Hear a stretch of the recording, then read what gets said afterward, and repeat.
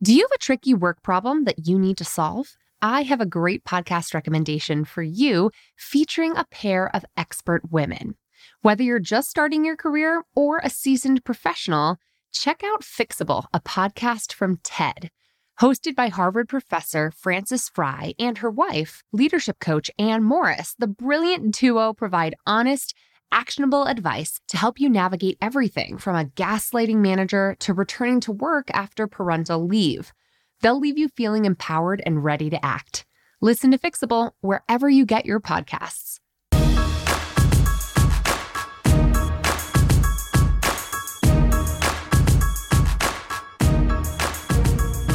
Hey, and welcome to the Bossed Up Podcast, episode 296. I'm your host, Emily Aries, the founder and CEO of Bossed Up, and I'm so delighted and excited to share today's interview with you. It's with one of my favorite authors who really, I would say, challenged me to think differently about prioritization. When I first read Greg McKeown's book, Essentialism, The Disciplined Pursuit of Less, I was reminded of a truism I find myself coming back to year after year, which is focus is a better predictor of success than intelligence and hard work alone. I'll say that again. Focus is a better predictor of success than intelligence and hard work alone. I believe that to my core, and his book really helps reinforce that idea as well as explain why that might be the case. Greg and I could talk forever. You'll hear me in this interview. We kind of take it in a lot of interesting different directions, and Greg shares some really fascinating examples with all of you. But we just scratched the surface. So I highly recommend picking up his book, Essentialism, if you want to go deeper on how to bring more focus to your daily life, how to be more focused in all of your pursuits, especially at this time when we're in the New Year spirit and we're thinking about how to align our lives with what is actually most important to you. Now, for my Life Tracker Planner users, those of us who've been using the Life Tracker Planner that we've developed here at Bossed Up for years are going to feel so validated by some of the principles that Greg shares here, because saying no, drawing boundaries, setting one priority above the rest, these are core principles that are very integrated into the Life Tracker methodology. If you haven't joined our Life Tracker Planner community and you want to, we have a few left in stock. So head to bossedup.org/lifetrackerplanner now to grab your 2021 planner and join an accountability community that'll keep you focused and making progress on your goals, both personally and professionally, all year long. Now, let me tell you a little bit about Greg, my guest for today. He's dedicated his entire career to really discovering why some people and teams seem to break through to the next level while others don't. The definitive treatment of this issue is addressed in his New York Times and Wall Street Journal bestseller, Essentialism, The Disciplined Pursuit of Less, which I already raved about and highly recommend you pick up. As well as frequently being the #1 time management book on Amazon, the book challenges core assumptions about achievement to get to the essence of what really drives success. McKeown is the CEO of his own firm, McKeown Inc., and his clients include Adobe, Apple, Google, Facebook, Pixar, Salesforce, Twitter, VMware, and Yahoo, just to name a few small companies maybe you've heard of. And Greg's writing has been featured, or his work has been covered by the New York Times, Fast Company, Fortune, Politico, Inc., and many more. He's among one of the most popular bloggers for the Harvard Business Review and for LinkedIn's Influencers Group, averaging 1 million views a month. McKeown's been interviewed on many television and radio shows, including NPR, NBC, Fox, and is now joining us here on the Bossed Up Podcast. Greg, welcome to the Bossed Up Podcast. Oh, it's such a pleasure to be with you. Thank you, Emily. As I was just saying here before we hit record, I read your fantastic book, Essentialism, The Disciplined Pursuit of Less, about a year ago now. And not only was it a reminder of the power of and importance of saying no, but it really kicked me in the pants to make this year a focused and productive year, no matter what came our way in 2020, this past year. So thank you for the work you're doing on this.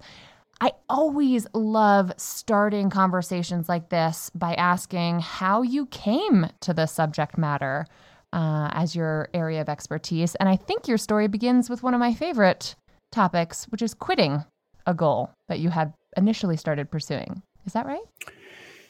Well, if you go back 20 years, I was visiting some friends in the United States and chatted with someone just in passing, and I said, look, that they'd said to me, if you do decide to stay in America, then you should help me with this consultation committee. And I never did that, but their assumption that I could do something different was really powerful to me. And I left their office and wrote down for 20 minutes this brainstorm. Well, what would you do if you could do anything, if you didn't have to do what you thought you had to do? And when I was done with that brainstorm, I looked at the sheet of paper and I was struck not by what I'd written down, but by what I hadn't written down. Law school was not on the list, which was inconvenient because I was at the time at law school in England. And so I think, okay, we better call your parents. It's quite a momentous thing. And my mother answers the phone, fortunately. She listens for a while. She says, I think you better talk to Dad. So now he comes on the phone. And what do you say? Yeah. After all that time, all that money, all that effort. Actually, what would you say? You're my dad. What would you say? I mean, I made a very similar phone call myself, so I recall it dramatically. When I was living in D.C., having landed my senior digital political strategist job of my dreams, high impact, purpose-driven, high-paying, more money than I thought I could earn in a lifetime, more money than either of my parents had earned. And I was about to quit it all to start Bossed Up. And I made a similar phone call. I think they thought, based on my tone, that someone had died or that I was like pregnant or something. And I called them at 24 and said, Mom, Dad, I've got to share some news with you. And that is never a good way to start a conversation with one's parents. Let me tell you that. And I said, I've decided I'm going to quit my job, even though it's great in so many ways, because I really have, like you, Greg, a burning question I want to pursue, which is how can women in particular, like myself, take charge of our lives and careers in a world that doesn't always encourage us to do so. So I made that call and it was not easy. What did they say? They were like, sure. I mean, my parents are total liberal hippies.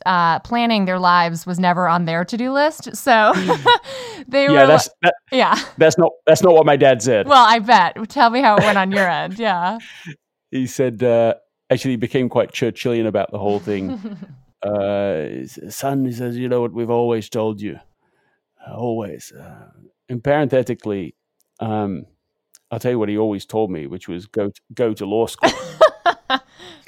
But he seemed to forget that in this moment. Well, we've always told you, son. And because all Englishmen quote Shakespeare over tea and crumpets for breakfast in the morning, he pulls this line right out of Hamlet. To thine own self be true, son. That's what we've always told you. That's so beautiful. He never said that to me in his whole life. His aspirational self did, though. You just didn't hear it. That's what it is. And that was the beginning, really, of the end there. There was no putting my life back into its original packaging. Mm-hmm. It was, I already wanted to do what I, in that moment, had chosen to do. I already wanted to teach and write. That wasn't the revelation. The revelation was that I didn't have to do what I'd been doing before. And also that really I couldn't do both. Mm-hmm. That if I really wanted to spend my life teaching and writing, I needed to get on with that journey. Yes. And it's been a tremendous adventure the last 20 years. You know, without that trade-off in that moment, there would be no essentialism. There'd be no essentialism movement such as it is. And we would certainly not be talking today. So, you know, there is great power in making deliberate, intentional, strategic trade-offs. And that was one for me. Yeah. Deliberate, intentional, and strategic trade-offs.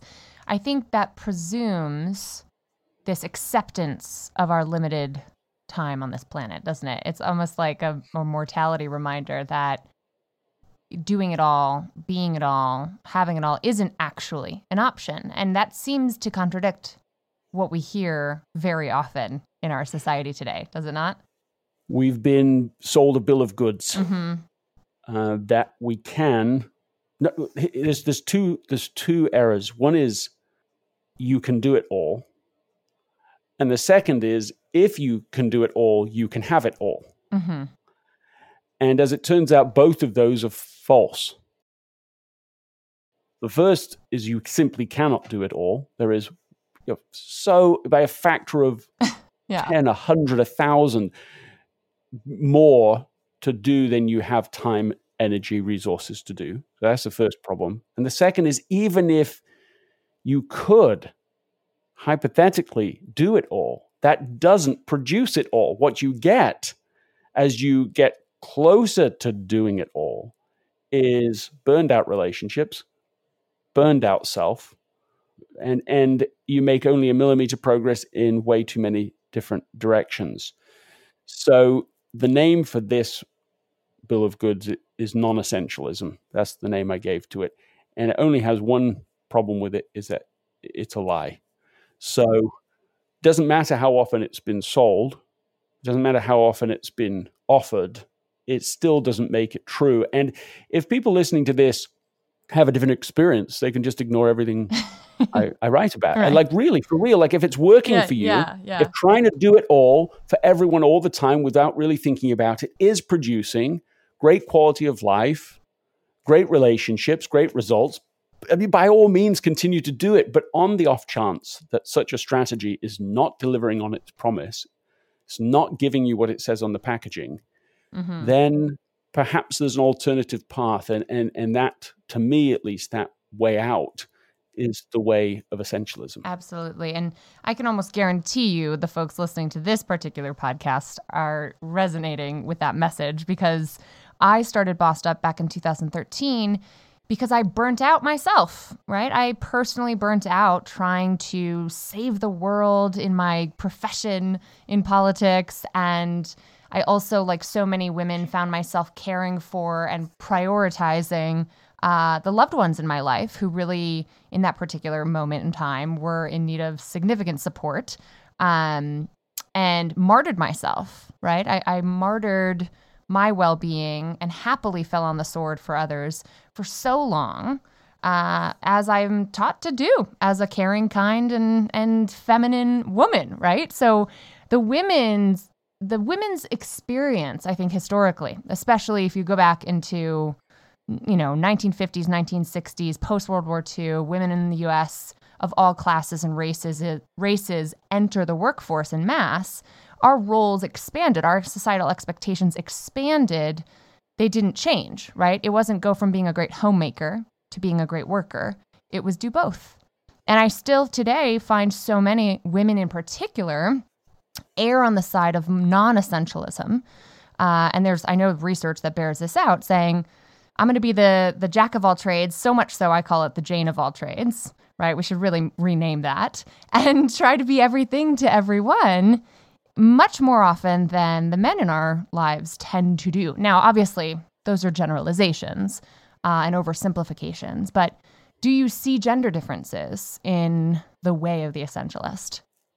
Yes, absolutely, I do. I had a great conversation with Eve Rodsky on the What's Essential podcast, and she's read essentialism and is really into it, and those ideas have impacted hers and her approach in her book Fair Play.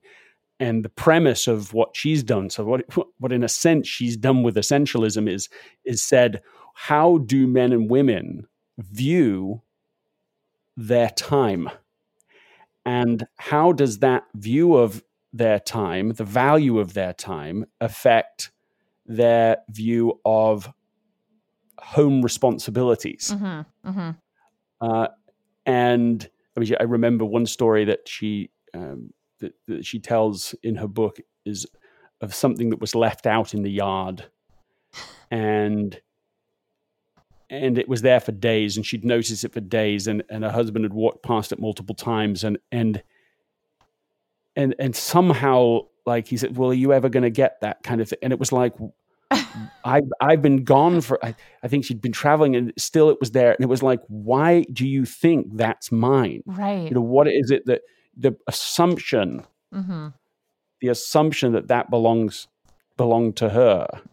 And that's just an opening to a broader conversation. Her solution is really fascinating. What she's arguing is that you should really look at all responsibilities with the assumption that all time is created equal. Her time, her husband's time, they're created equal. It's not that his time is more valuable than her time. All time is equal.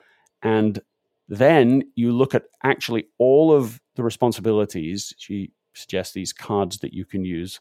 Anna and I have done it ourselves. And you divide up responsibilities. And it's so important to do this because otherwise, I think what happens is that there's this default set of assumptions. Right. Like everything that used to belong in the traditionally divided roles of a man and a woman. Like a woman gets all of that, plus all the increased expectations that have just happened over an exceedingly prosperous period of history. So like there's way more things that are now expected and are done than like the 30s, 40s, 50s. So there's just an expansion of expectation. Plus now, of course, that separation of responsibility isn't how it used to be. So now you often have a woman who's working, a man who's working, and so on. But still, all of these responsibilities, who actually schedules the dentist? I mean, how many in a man and woman, and of course there are exceptions, but how many in a husband-wife relationship, how many of the husbands of the men are scheduling that? Right. No, Mike, we know that's not who's doing it.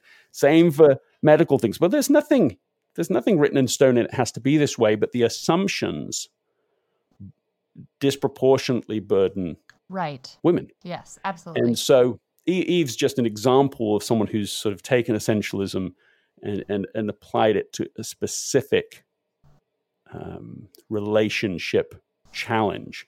And I think the way you were implying. Yeah, I love that. I'll have to definitely get a copy of her book and see if we can have her on as well, because I want to ask about those hidden assumptions, because regardless of our ties to others, and I swear I didn't just invite you on here to ask you about gender politics, although I very much enjoyed that. Our priorities, which I know is a word we should talk about, tend to kind of roll out by default instead of by design. And so 2 questions I have. One is, what does the word priorities bring up for you? And the second is, how do we create space and time? And maybe even why is it important to create space and time to question those assumptions and explore them? The word priority came into the English language in the 1400s, and it was singular. The priorest thing, one thing, by definition. I mean, that's what makes the word helpful and interesting, useful. It stayed singular, according to Peter Drucker, for the next 500 years. So it wasn't until the Industrial Revolution that it became normal to talk of priorities. And if you sort of think about that word, it's quite a strange, strained word. How can you have very, very many very first before all other things? Right. And yet people do talk about this almost with no sense of irony. Well, here are my 38 priorities. And when do they all have to be done? Well, yesterday.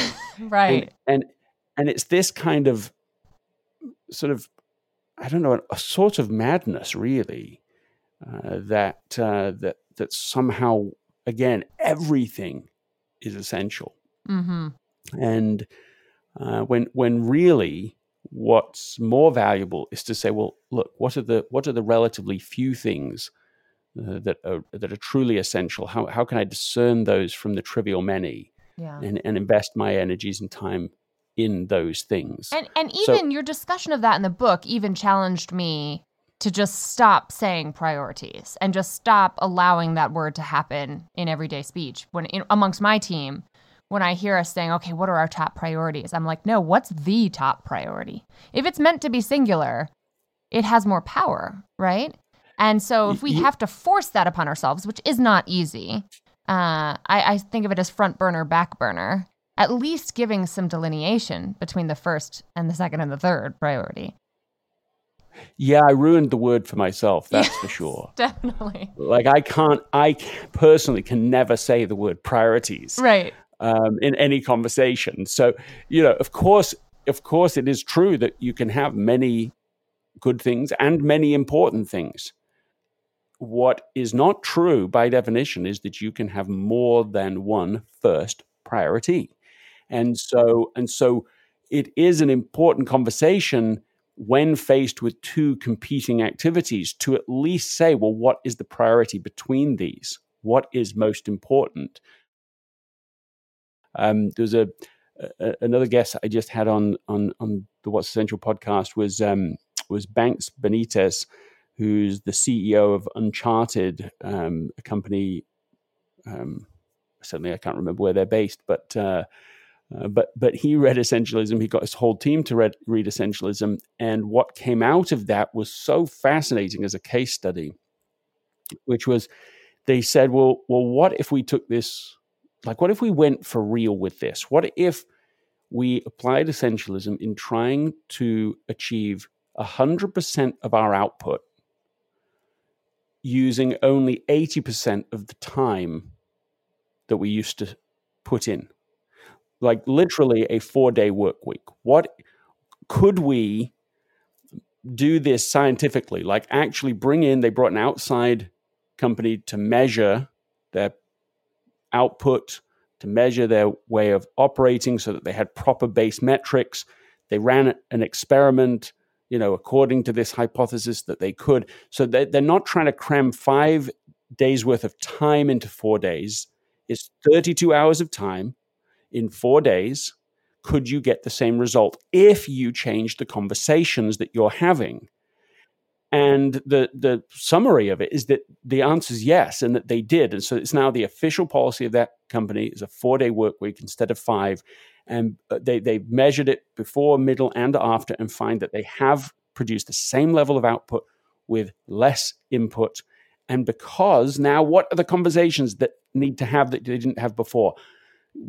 Even as the CEO, he'll go to people, well, look, can we focus, can you do this today? And they will say, no, I hope. Is that more important? Yeah. Is it more important than this that I'm working on? And sometimes the answer is yes. They'll talk about it and yes, okay, well, we make a trade-off. I'm not going to do the thing I was going to do today. Now I will focus on this. But often, he says, he'll find that when he looks at the trade-offs, when he actually looks at what he's asking for compared to what they're working on, he says, no, actually what you are is more important. And suddenly it's what's most important. That's the real boss. Right. And that's exactly what you want. You never want hierarchy to be the boss. You want the priority to be the boss. Right. And that to be a conscious question of what does the business need most? What does the team need most? What does our bottom line need most? Is that what you're saying? Well, it just brings what it is it's having a conversation around the reality of trade-offs in every choice.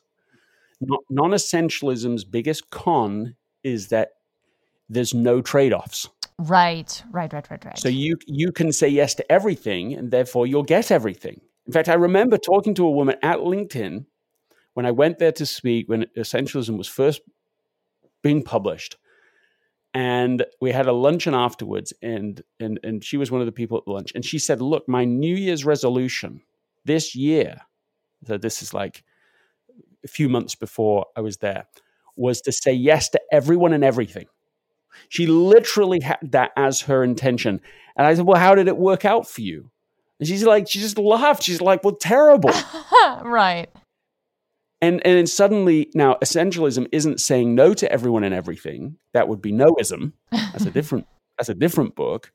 But it is trying to be thoughtful about realizing, being honest about every yes is a no to many things. Mm-hmm. Mm-hmm.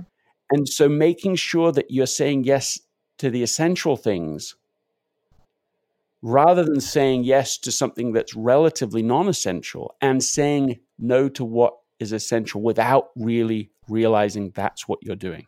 Right. And that actually reminds me of how to create that space in this year's January, right? How do we do that better? How do we set New Year's resolutions, if we're going to call them that, or goals for this new year in general, by first evaluating consciously that which is most important to us? Kind of like how you had that revelation that law school wasn't on your list while you were in the midst of law school.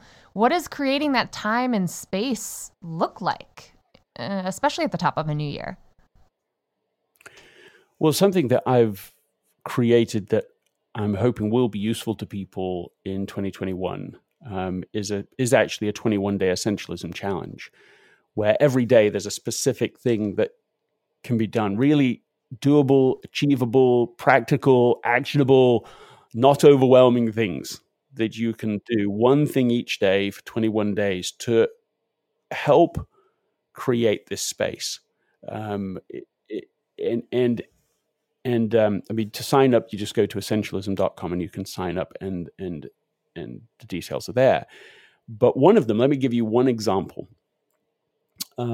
It comes from another reader of Essentialism, but somebody I just met recently who'd read it, and she came away with a question. What's the one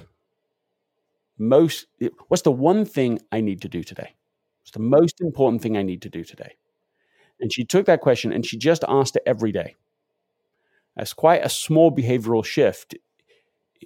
But what happened really shifted and sort of tilted the direction of her life in some ways. At first, the answers she had were all career related.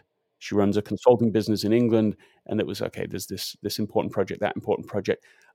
As she kept asking the question, some of the answers shifted. Eventually, they were like to do with self-care items. What's the one thing I need to do today? Is take a break. Is relax. Is create some space to think. But then there was one day that she got a call from her dad. Said, "Look, just letting you know, it's nothing serious, but your mum's in the hospital again. You got way too much to do. You got way too much on your plate. Don't worry about it. I just wanted to let you know." She said she remembers exactly where she was when she heard it.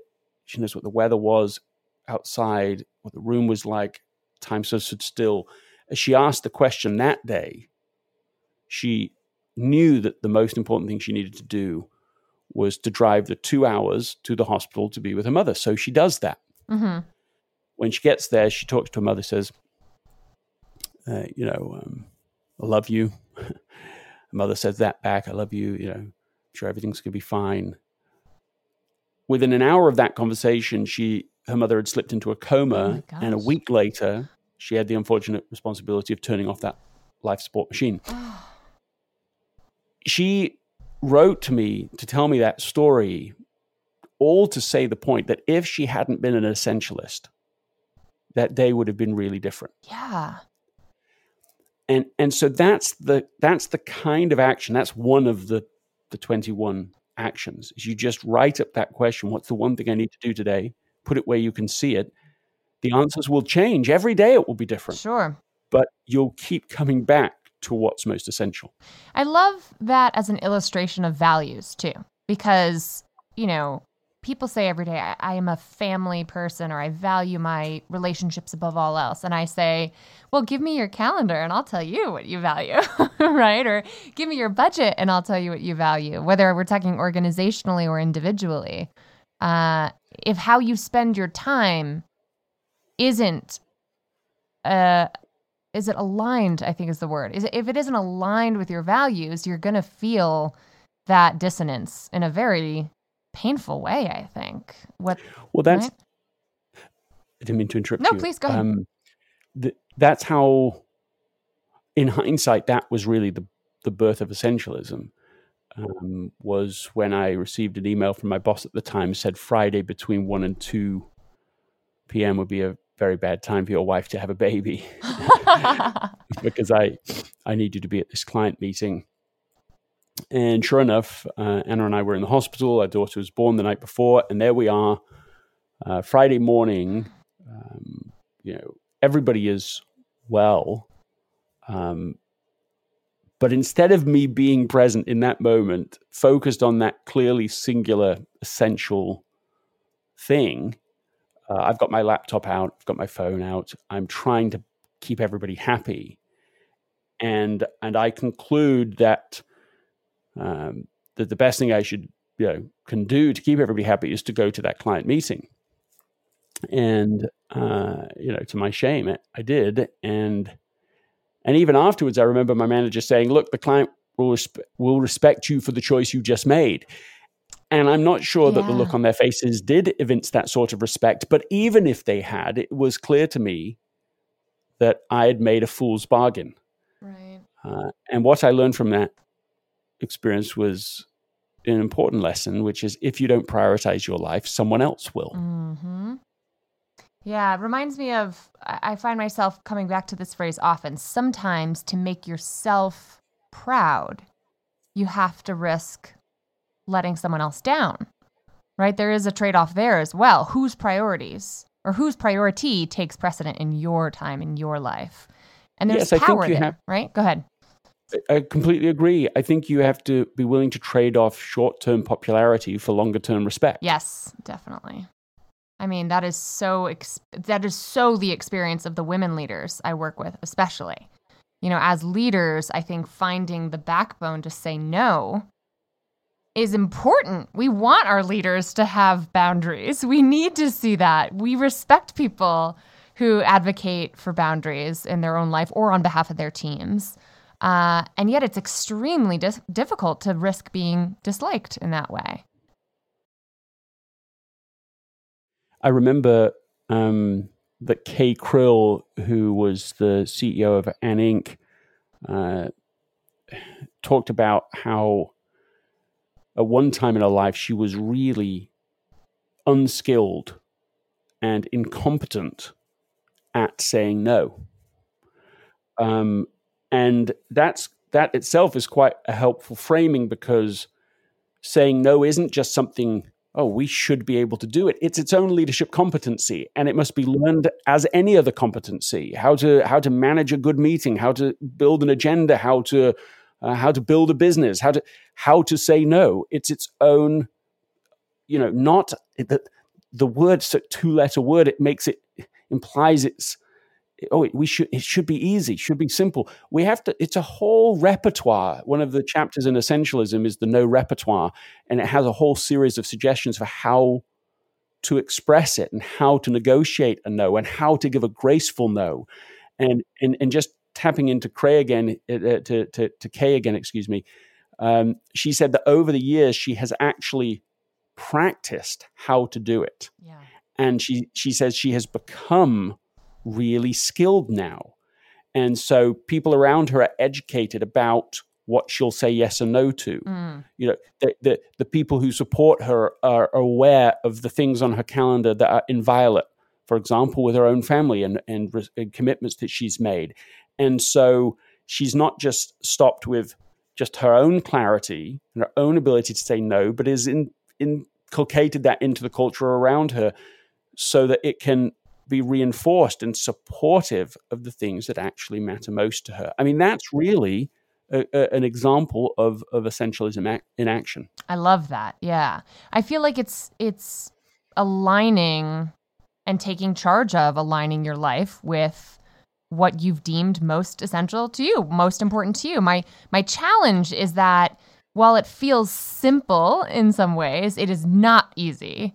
And the privilege and power dynamics at work come into play in a significant way. It's one thing if you're the boss and you say, this is important to me, so this is what's happening.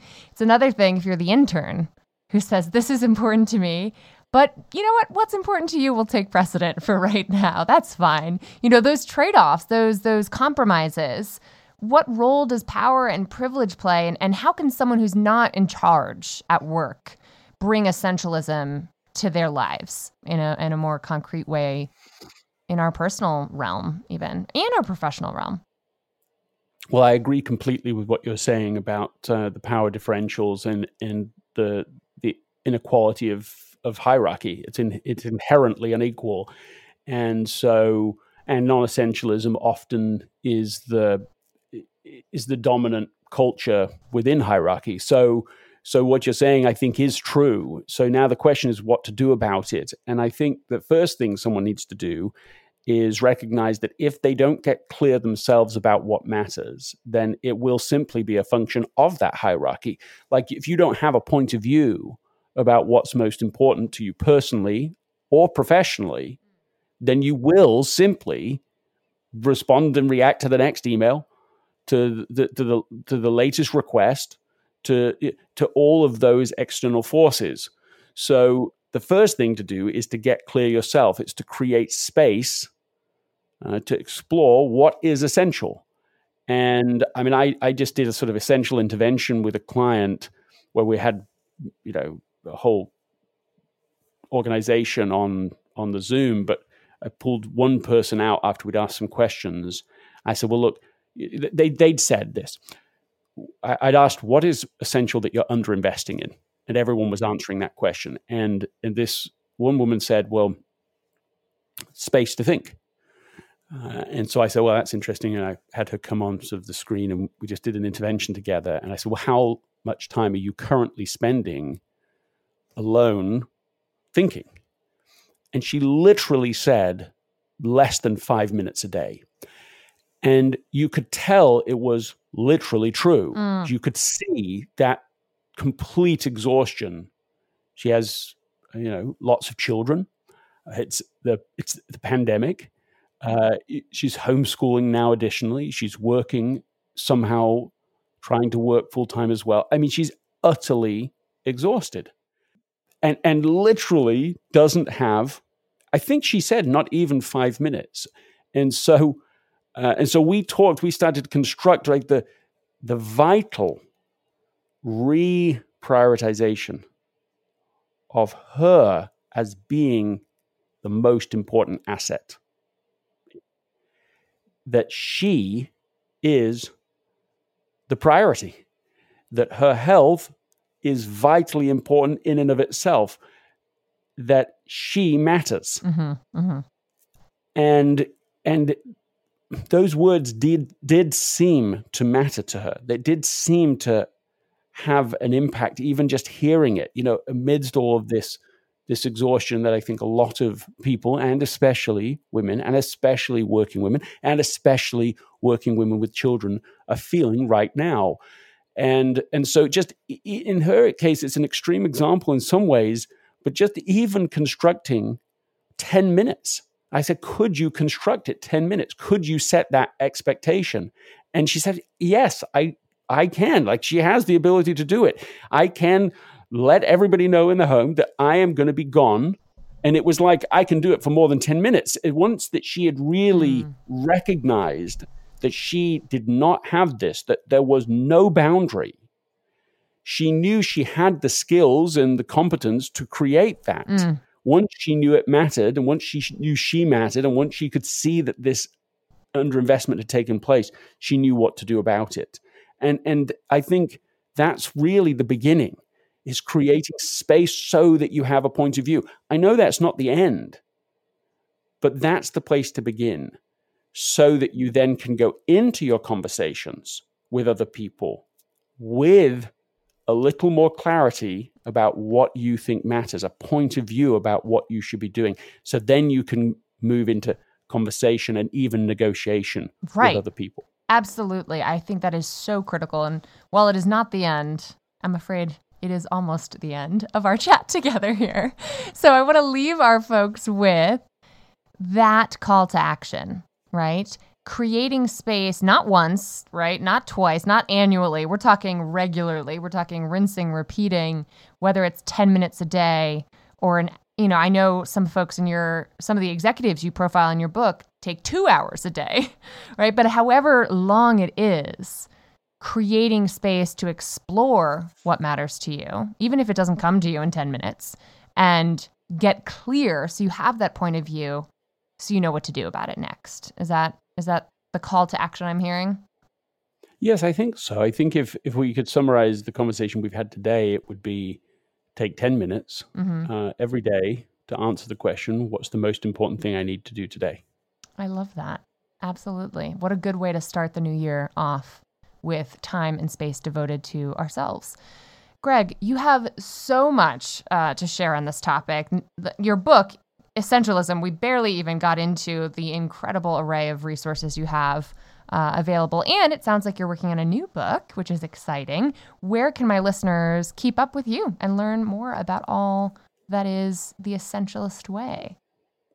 Well, I think if you just go to essentialism.com, the most important things that I've designed and my team are building all exist there and all will exist there. I've learned of late that, especially of late, how important it is to not try to be an essentialist on your own. That you need community, that you need other people, that you should have accountability partners, that you should get your team in on the action, that if you try to do it alone, it's going to be lonely and it's going to make it 10 times harder than it needs to be. And so, essentialism.com, there's a free newsletter called the 1 Minute Wednesday you can sign up for. You can read that within 1 minute each week, just kind of sharpening you up as we continue to decode what the essential life looks like. The What's Essential podcast I've mentioned, the 21-day challenge is coming in January. It will be available. And there is a new book, and it doesn't come out until April 2021, but it is, I feel so, I won't just say passionate because that's true, but doesn't do it justice. I feel like I have fire for the deed. Nice. For what this book is, because it's written, the book is called Effortless, and it's written devoted to a single principle, which is that not everything has to be so hard. Yes. That was the one question I didn't get to, by the way, just to add to what you're saying is, like, you always say in Essentialism that doing what's essential can become default, and that perplexes me. So I think I need to read this next book. Well, I needed to read this next book, and I just didn't have it to read, and it grew itself out of I suppose out of pain, but really, it's written to people who are highly engaged individuals, but are on the edge of exhaustion, and. The subtitle of the book is "Make It Easy to Do What Matters." Oh, I cannot wait to get my hands on that. We're gonna have you back. It sounds like. Well, let's organize something. Let's do something special around Effortless. I cannot wait. Greg McKeown, thank you so much for joining me here today. It's been my pleasure. Thanks for having me. To learn more and get all the links to the resources we mentioned in today's episode, head to bossedup.org/episode 296. That's bossedup.org/episode 296. And now it's time for this week's Boss Move of the Week. Today's Boss Move comes in from Charlotte, who shared the following in the Bossed Up Courage community on Facebook, which is the best place to be on Facebook, and I'm linking to it in today's show notes so you can join us there as well. Here's what she wrote. 1 year ago today, I went out on short-term disability to deal with a serious burnout episode. I had let things go on way too long, and I was in crisis by the time I finally took action. I remember walking out that day thinking I had torpedoed my career. 1 year later, I'm 7 months into a new role at a company with a much healthier culture, and where I'm supported in my career and my personal growth. I've spent time in therapy and with a career coach and am continuing the journey to reestablish my confidence and grow my ambition. Looking back, I didn't torpedo my career that day. I kickstarted it. I'm sharing this story in case anyone else is in a similar spot. It can and will get better, and you have the strength to get yourself through it. Hang in there. Charlotte! Oh my God! Not only am I so impressed with this boss move, I just want to thank you for sharing it. It really reminds me of the intent behind sharing boss moves here on the Bossed Up podcast. and our Fierce Friday check-ins in the Facebook group, which is you never know who you're inspiring when you share your story. So thank you for sharing this. And by the way, for, reinforcing the lessons that Greg and I talked through on today's podcast. We can't be everything to everyone. And some workplace cultures, actually many, if not most workplace cultures, default to this undisciplined pursuit of more as opposed to focusing on doing less, but doing it better. So kudos to you for taking charge of your trajectory and putting yourself first and focusing on what was most important to you. Clearly, that return on investment is real and it's already paying off. Congratulations. All right, bosses, I want to hear from you. What did you think about our conversation today? What did you think about essentialism? Is it hardcore? Is it too much? Is it too severe to pick one priority? Are you a multiple priorities person? Or are you super ready to bring a laser-like focus to your new year? Share with me on social media at Emily Aries or at bossedup.org, or weigh in via the comments section at today's corresponding blog post, bossedup.org/episode 296. Until next time, let's keep bossin' in pursuit of our purpose, and together we'll lift as we climb.